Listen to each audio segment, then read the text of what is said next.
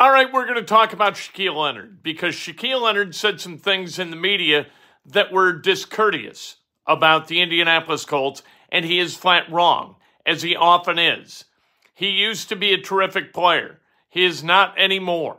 He got his first sack since like 2020, and now he's got his mouth again. And it's just wrong because nobody treated Shaq Leonard with more kindness than the Indianapolis Colts did or would have.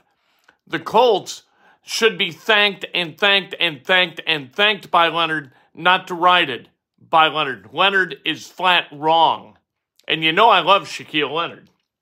But please, Optimism Wednesday, 10 reasons to feel really good about the Colts against the Raiders, and the Colts have got to win against the Raiders. That's just the way it is. You've got to get this thing done. It's time, right? You've turned it into a 2-game season. And if you win these 2 games, everything's possible.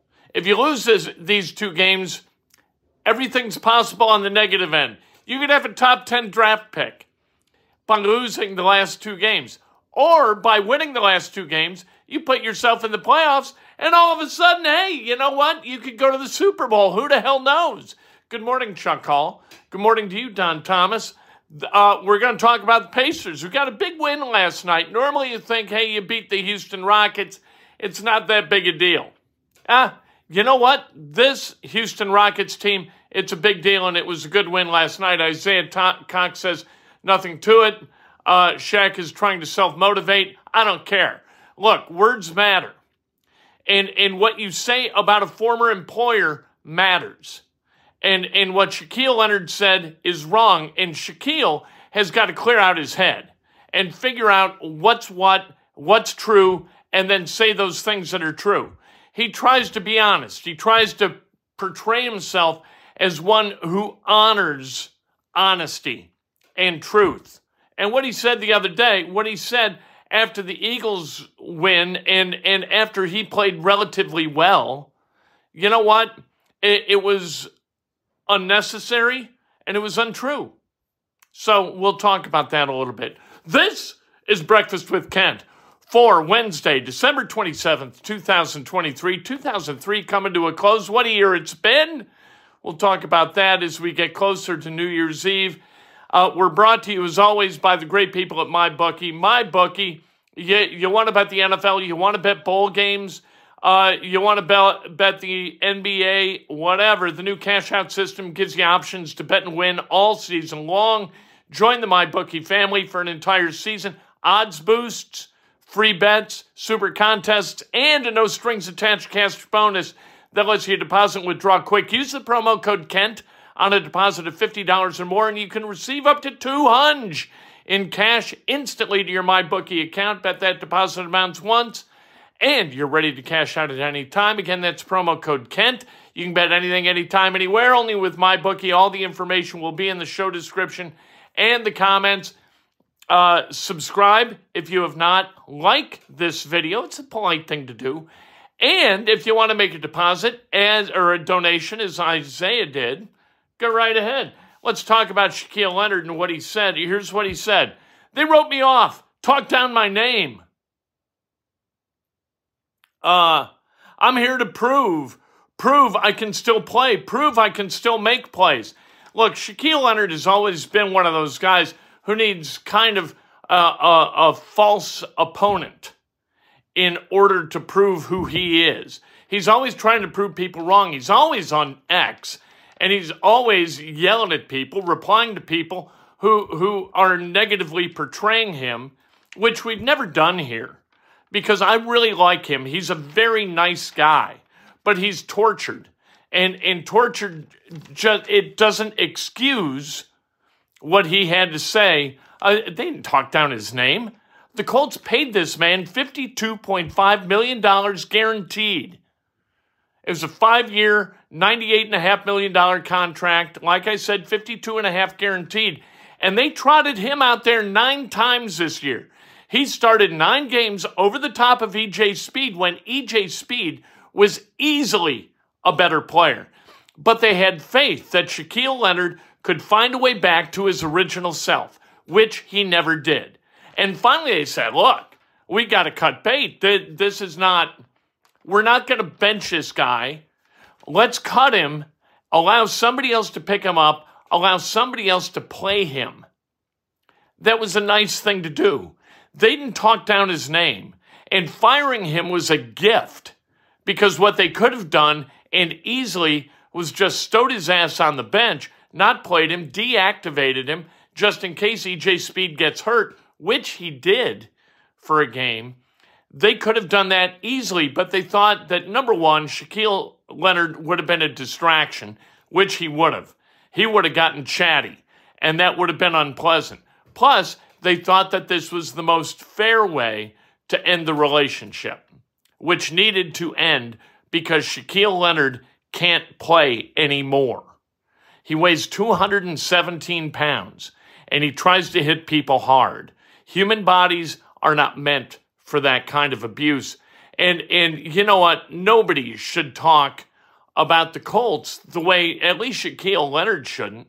If you got $52.5 million of somebody else's money in your pocket, don't deride that guy. Sean Shaw says, fire Gus Bradley. He needs to go. Gus is the guy. Gus is the pinata for the season. You lose these 2 games, somebody's going to pay a price, and it's going to be Gus Bradley. You win these 2 games, you know what? Gus Bradley will have made a really solid case that he should come back regardless of what he's doing. But I'm telling you, yesterday we talked about it a little bit, and then we'll get into Optimism Wednesday. But Gus Bradley and Shane Steichen talking about limiting explosive plays by opposing offenses. I don't like it. What you've got to do on the defensive side of the ball is not try to eliminate what an offense does. What you've got to do is take charge of the situation and bring to bear some aggression that changes the way they think. You've got to change with your aggression how they attack your defense. That's what you got to do. You got to make them think, what do we need to stop from them? We got to figure out how to pick up these exotic blitzes. We've got to figure out how to move the chains when, like 3rd and 8, they are a lockdown team. You got to get after it with aggression, not with passive resistance, and that's what the Colts bring to bear an awful lot of the time. That zone on 3rd and 8, letting somebody camp 10 yards downfield, no pressure, boom, playing catch for a first down, you can't do it. You've got to outcoach your fans first, and if you can't outcoach your fans, you got to go. And Gus Bradley is in danger of not being able to outcoach your fans. Let's talk about Optimism Wednesday, reasons for optimism. You know what? Again, Ballard and Steichen did the right thing by Shaq Leonard. And Shaq Leonard saying things like, they talk down my name. Clear that out of your head. That's poison, toxic energy that's not going to do you any good. It's never done him any good. Shaq Leonard isn't good because of these false opponents that he keeps stacking in front of him. He's good because he's good. Sean says Gus doesn't pressure the quarterback. I got to tell you, I get it. I know what you're saying. There's sometimes when there is not pressure, but they've sacked the quarterback more often than any team, any defense in Indianapolis Colts history. So they have sacked the quarterback a lot.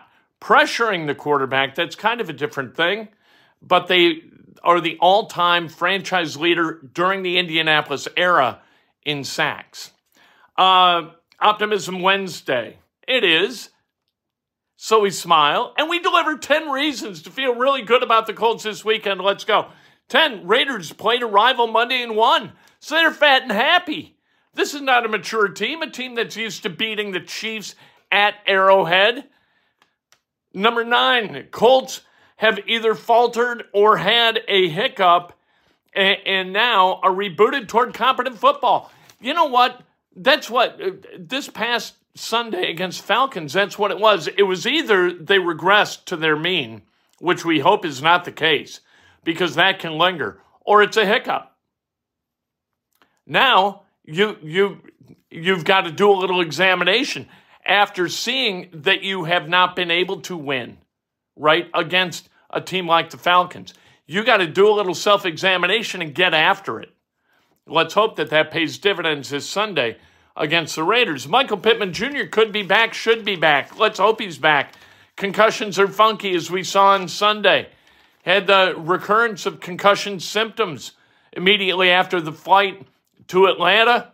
We don't like that. He's got to get better. If he gets better, they got a good chance. They really missed him in Atlanta. Number 7, the Raiders' offense is, you know what? They're not very good. And their defense outscored their offense 14-6 against the Chiefs. They scored 2 defensive touchdowns in 7 seconds. You got to keep them from turning you over. And if you do that, they aren't going to be able to score enough points to beat you. That offense with Aiden O'Connell is straight garbage. Dennis Childers says usually when someone gets butthurt, they strike out at the ones that care the most for them. That's exactly right. Exactly right, and I think that's exactly what happened, Dennis. But it doesn't excuse it. It explains it, doesn't excuse it.